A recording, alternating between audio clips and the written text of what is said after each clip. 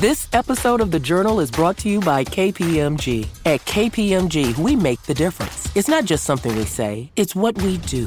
We work closely with clients to uncover insights that illuminate opportunity, develop bold solutions that innovate industries, and create better outcomes driven by data. Brighter insights, bolder solutions, better outcomes. It's how our people make the difference. KPMG, make the difference.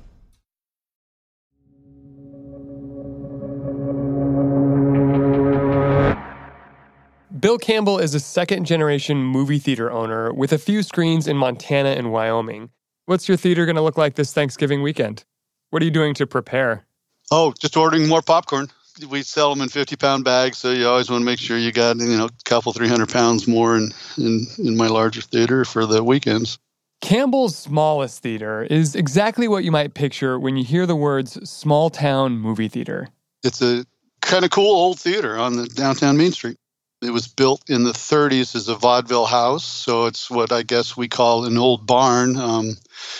Steam heat, 600 seats, more than you need right now. And the small town where the theater's located, it's probably what you're picturing too. So it's in a town of about 9,000 people, Miles City, Montana. Miles City's a very agricultural ranching town. Your main street's got many bars, cafes. Challenged right now, like many, some of the businesses are closed and storefronts are dark. But, at night, it's beautiful to have your marquee lit up. Campbell says since he got into the theater business over 30 years ago, it seems like every decade has brought a new technological threat. First, it was VHS tapes, then DVDs, now it's streaming. But he says there's a new threat to his business. And it has nothing to do with Netflix or Amazon. It's about a set of rules that date back to the era of Humphrey Bogart in the 1940s. Today on the show, how a decades-old rule helped shape the movie business and how plans to get rid of it could reshape it all over again.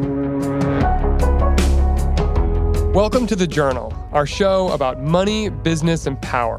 I'm Ryan Knutson. It's Wednesday, November 27th.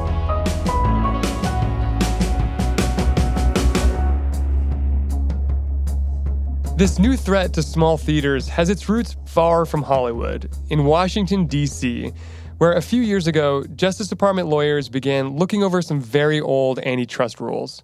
Their goal was to do some housekeeping, clear the cobwebs, as they put it.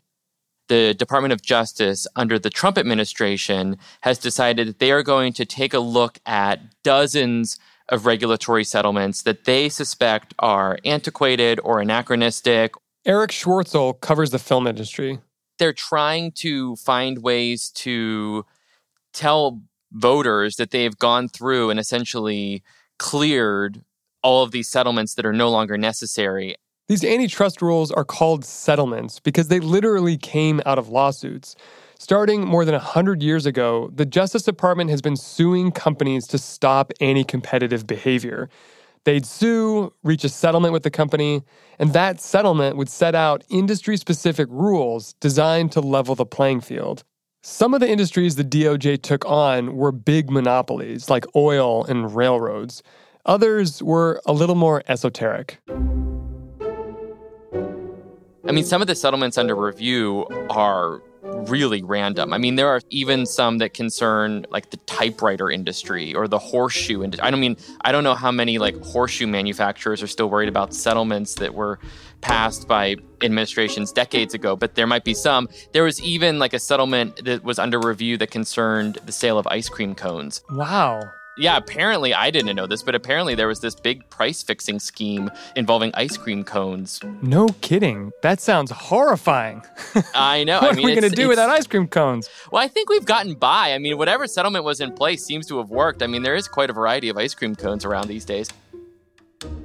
By the end of their review, the Justice Department had found 1,300 rules, like the ice cream cone one, that they said just didn't apply anymore and should be terminated.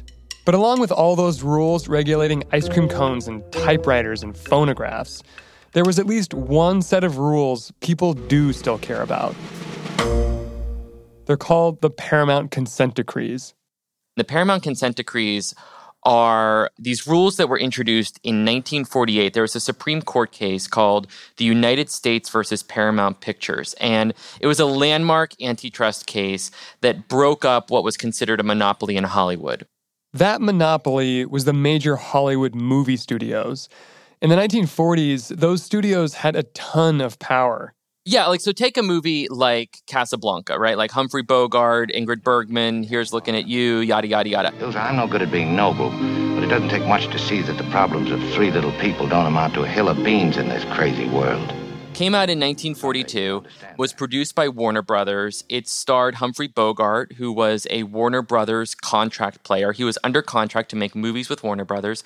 And then it was released into movie theaters that were owned by Warner Brothers. So you have a vertically integrated system from the casting of movie stars to the screen that the movie is played on. So Warner Brothers basically owned the stars, the movies, and the theater.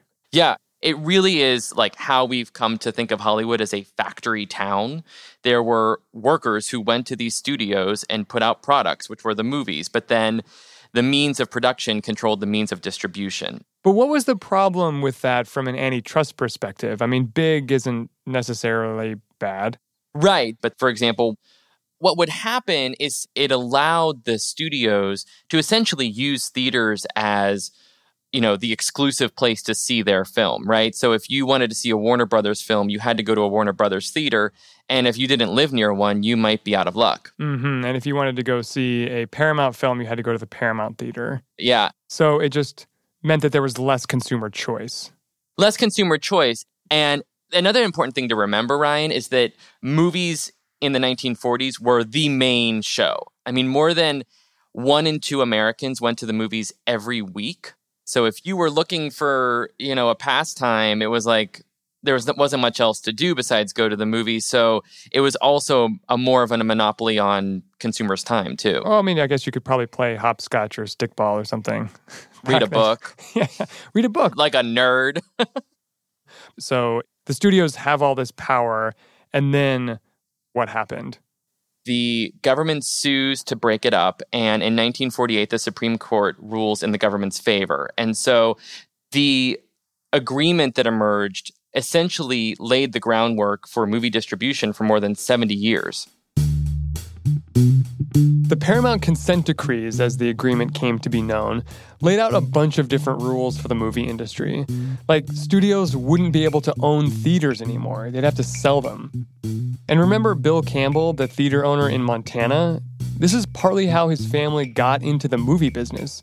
Way back in the 50s, his dad took over the family's biggest theater from Fox. The studio had to give it up under the new rules. And the rules also put an end to something called block booking, which is this kind of all-or-nothing deal that studios can implement. So, for example, say Columbia Pictures knows it has a big hit on its hands, a movie like His Girl Friday. From the Columbia Studios in Hollywood comes an exciting new film triumph, His Girl Friday. Great story. You'll laugh, you'll cry, featuring a big star. Cary Grant and ravishing Rosalind Russell. They might use that movie as leverage with the theaters. So they can say, hey, look, I know you really want to play this movie because it's like a guaranteed hit, but you can't play it unless you show these 3 duds. Duds, like another of Columbia's movies from the same decade, Babies for Sale, which you haven't heard of for a reason. Exactly, right. And so it's an all-or-nothing deal. For studios, block booking was a good way to distribute risk. Use the hits to get more exposure and money for the duds. But once the consent decrees were put in place, studios couldn't block book anymore. And the rules also took aim at another strategy called circuit dealing. And that is where a studio could theoretically go to one chain in particular and say, hey, I'm going to give you the exclusive rights to show my movie. You'll be the only theaters where someone can go see this movie in exchange for more favorable terms. Those kinds of exclusive deals couldn't happen anymore under the Paramount consent decrees. One of the things that I find so interesting about stories like this, about business and regulation, is how so often regulations that can get set during one time period really have an impact on the types of business models that emerge as a result. Oh, absolutely. And that's totally the case here, because after the agreement in 1948, the U.S. theater industry started to grow. In the next few decades, the number of movie screens would explode, thanks largely to a new innovation that came about in the 60s. The innovator was Stanley Durwood, who owned a theater in Kansas City, a big 600-seater with a balcony, same size and layout, actually, as Bill Campbell's theater in Montana. I just recently read an interview with him that was conducted many, many years later, and he had said that he was showing a movie that was pretty crappy in one auditorium, and it was like so bad that he had to close part of the theater. Durwood later told the magazine Variety that this Abbott and Costello movie was so bad, he decided to close the theater balcony so he wouldn't have to put an usher up there. He thought, well, if I could put another crappy film in the other part, I could make double the money on these two crappy movies. The multiplex was born, and then there's like this arms race through the 80s and 90s to just build as many screens under one roof as possible. And I think the record was 30. As the malls are growing in popularity, the movie theaters are being used as anchor tenants that can go in and be built up alongside the mall. The issue, though, is that the theater chains start overbuilding and they accumulate a lot of debt. In the 90s, there was a shakeout. Theaters went bankrupt or merged, and we were left with the movie theater landscape we have today. Half of American movie screens are owned by just 3 companies: AMC, Regal, and Cinemark. The other half is kind of a hodgepodge of regional and mid-sized chains, plus small operators like Bill Campbell, the theater owner in Montana. Many of those smaller guys have had a tough time keeping up thanks to rising technology costs and increased competition from streaming. And that brings us to today and those Justice Department lawyers combing through old regulations. Last week, the department announced they'd filed a motion to get rid of the Paramount consent decrees. The rules that shaped the film industry and helped Bill Campbell build his business were about to change.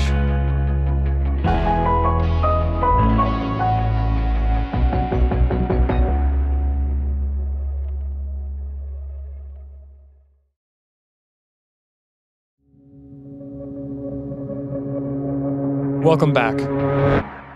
When the Justice Department announced it was filing a motion to get rid of the Paramount consent decrees, it made the case that the movie industry had changed. These rules had been designed to end a, quote, horizontal conspiracy by the movie studios. And in the age of Netflix, HBO, and Amazon Prime, that conspiracy was over. But Erich says, even though they're nowhere near as powerful as they were in the 40s, studios today have plenty of leverage, even with the current rules in place. The studios have gotten more powerful, especially in the past several years, because the box office has grown really top-heavy. You could call it the Avengers effect. So if you look at the top 5 highest-grossing movies so far this year, they're movies like Avengers Endgame and The Lion King. Those 5 releases alone have accounted for about 27% of the annual box office. So You've got some movies that are just too big to pass up. Explain that. Think about it. If you are a theater owner and you see a movie like Avengers on the release schedule, you know you cannot pass it up. It's too lucrative. You're going to sell too many tickets. Now, what that means is that Disney can go to you and say, look, we know you want to show Avengers, so instead of giving us, 55% of ticket sales like you normally do, we want 65%. Now, if you're a big chain like, say, AMC, you might have room to push back on Disney's 65%. Not so much if you're an indie going it alone. And it's not just ticket sales. For big movies like Avengers, a studio might tell a theater, you want to show our movie?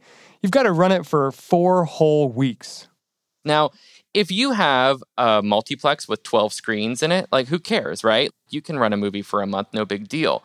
But if you're an independent operator in a small town and you have 1 screen, you're going to show that movie to everyone in your town in 1 or 2 weeks, right? But you're still stuck with it for an extra 2 weeks or so. And those are 2 weekends that you really aren't making any money at all. Even before the Justice Department started reviewing the Paramount consent decrees, Campbell had struggled with this. Like 2 years ago, he had to decide whether or not to show Star Wars at his single-screen theater in Miles City. Disney required him to show the movie for 4 weeks. Star Wars was a 4-week commitment for me. So you know that it's going to do killer business the first 2 weeks and you're over Christmas, so it's a nice time frame. But the next 2 weeks, it's just going to do nothing. Because everybody in town's basically seen it by that point. Exactly. Disney says it tries to keep the booking terms consistent no matter the theater size. But in this case, Miles City's Star Wars fans still lost out. Instead of booking Star Wars, Campbell decided to play a Will Ferrell movie called Daddy's Home that came with a shorter commitment. And these are the pressures theater owners face under the current rules. Without them, Campbell is concerned about his own theaters and others. He chairs the Independent Cinema Alliance. What worries you most? I would imagine block booking. Block booking. Remember, this is the idea that if you want to play His Girl Friday, you also have to show Babies for Sale. It's those all-or-nothing deals Erich described. Bill says if block booking makes a resurgence, it could quickly book up his single-screen theater for his whole year. It takes up your screen space where you can't bring in movies that would do better for you and for the public's interest. And then there's that other practice Erich mentioned, circuit dealing. If the decrees are scrapped, then studios will have the option to make exclusive deals with chains like AMC and Regal to only show some films in those theaters. So circuit dealing has the potential of actually icing out an independent from any movie. If a studio were to make a deal only with one circuit to play product throughout the country, independents wouldn't be able to play that product, which is actually, again, detrimental to all independents and the consumer who lives in your town not being able to see that product. Because if there's not an AMC theater or whatever it is in town, you're out of luck. Right. The fear is you would have to drive hundreds of miles, much like if you want to see a Broadway play. For Bill, these are worst-case scenarios. But Erich says it's not clear yet whether or how the studios will take advantage of their new freedom. You know, the studios, I talked to a couple distribution executives who told me that before the DOJ was looking into this, they had talked about potentially lobbying to get these rules repealed. But they ultimately decided, it's not worth it. And so I think no one's expecting a major sea change overnight, but they are expecting maybe more incremental changes. It might be kind of like a buy one, get one situation, right? Where you want to show this movie in June. Well, it would really help if you show this movie in April 1st. Well, so what I find striking about this story is just how much the entertainment industry is starting to look like it did in the 1940s. I mean, now you have these big streaming platforms like Netflix that are not only making their own shows, but also controlling distribution through their own studios and streaming companies. So in many ways, things kind of look like back the way they used to. Yeah, you're right that we might not necessarily have things like Warner Brother contract players, you know, where movie stars say, I'm making all my movies at this studio. But you're right that when you have Ryan Murphy or J.J. Abrams signing these mega deals with certain production companies, and then those same production companies producing movies and releasing those movies or TV shows on their own streaming platforms, they are trying to control as many steps of the process as they can. The Justice Department has said it'll keep a close eye on the industry and that it'll step in if it sees any anti-competitive or anti-consumer behavior, just like it did in the 40s. The DOJ said, quote, antitrust enforcers remain ready to act. For now, everyone's waiting to see how the movie-going landscape is going to change and what the studios might do. And no one is watching more closely than Bill Campbell. How do you think the big studios think about you, a small movie theater owner? You know, it's a very good question. I mean, if you look at independents, you know, we're, depending on how you define us, but, you know, we're somewhere between 17 and 28% of the market. So we're kind of the gravy, right? Everything that they spend, if you can make 20% off that bottom, you're doing well. And so I hope that they consider us valuable. But whether or not studios consider small theaters valuable, those theaters do have a strong hold on the way a lot of Americans imagine going to the movies. What's under threat here is the most evocative image of moviegoing we have, which is like the small town, Main Street USA movie theater. Because of like one thing after another, it seems, in recent years, becoming more and more of an endangered species.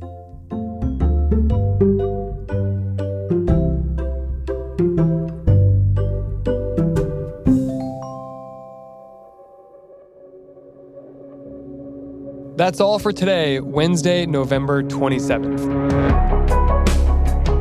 The Journal is a co-production of Gimlet and The Wall Street Journal. I am one of your hosts, Ryan Knutson. Your other host, Kate Linebaugh, will be back next week.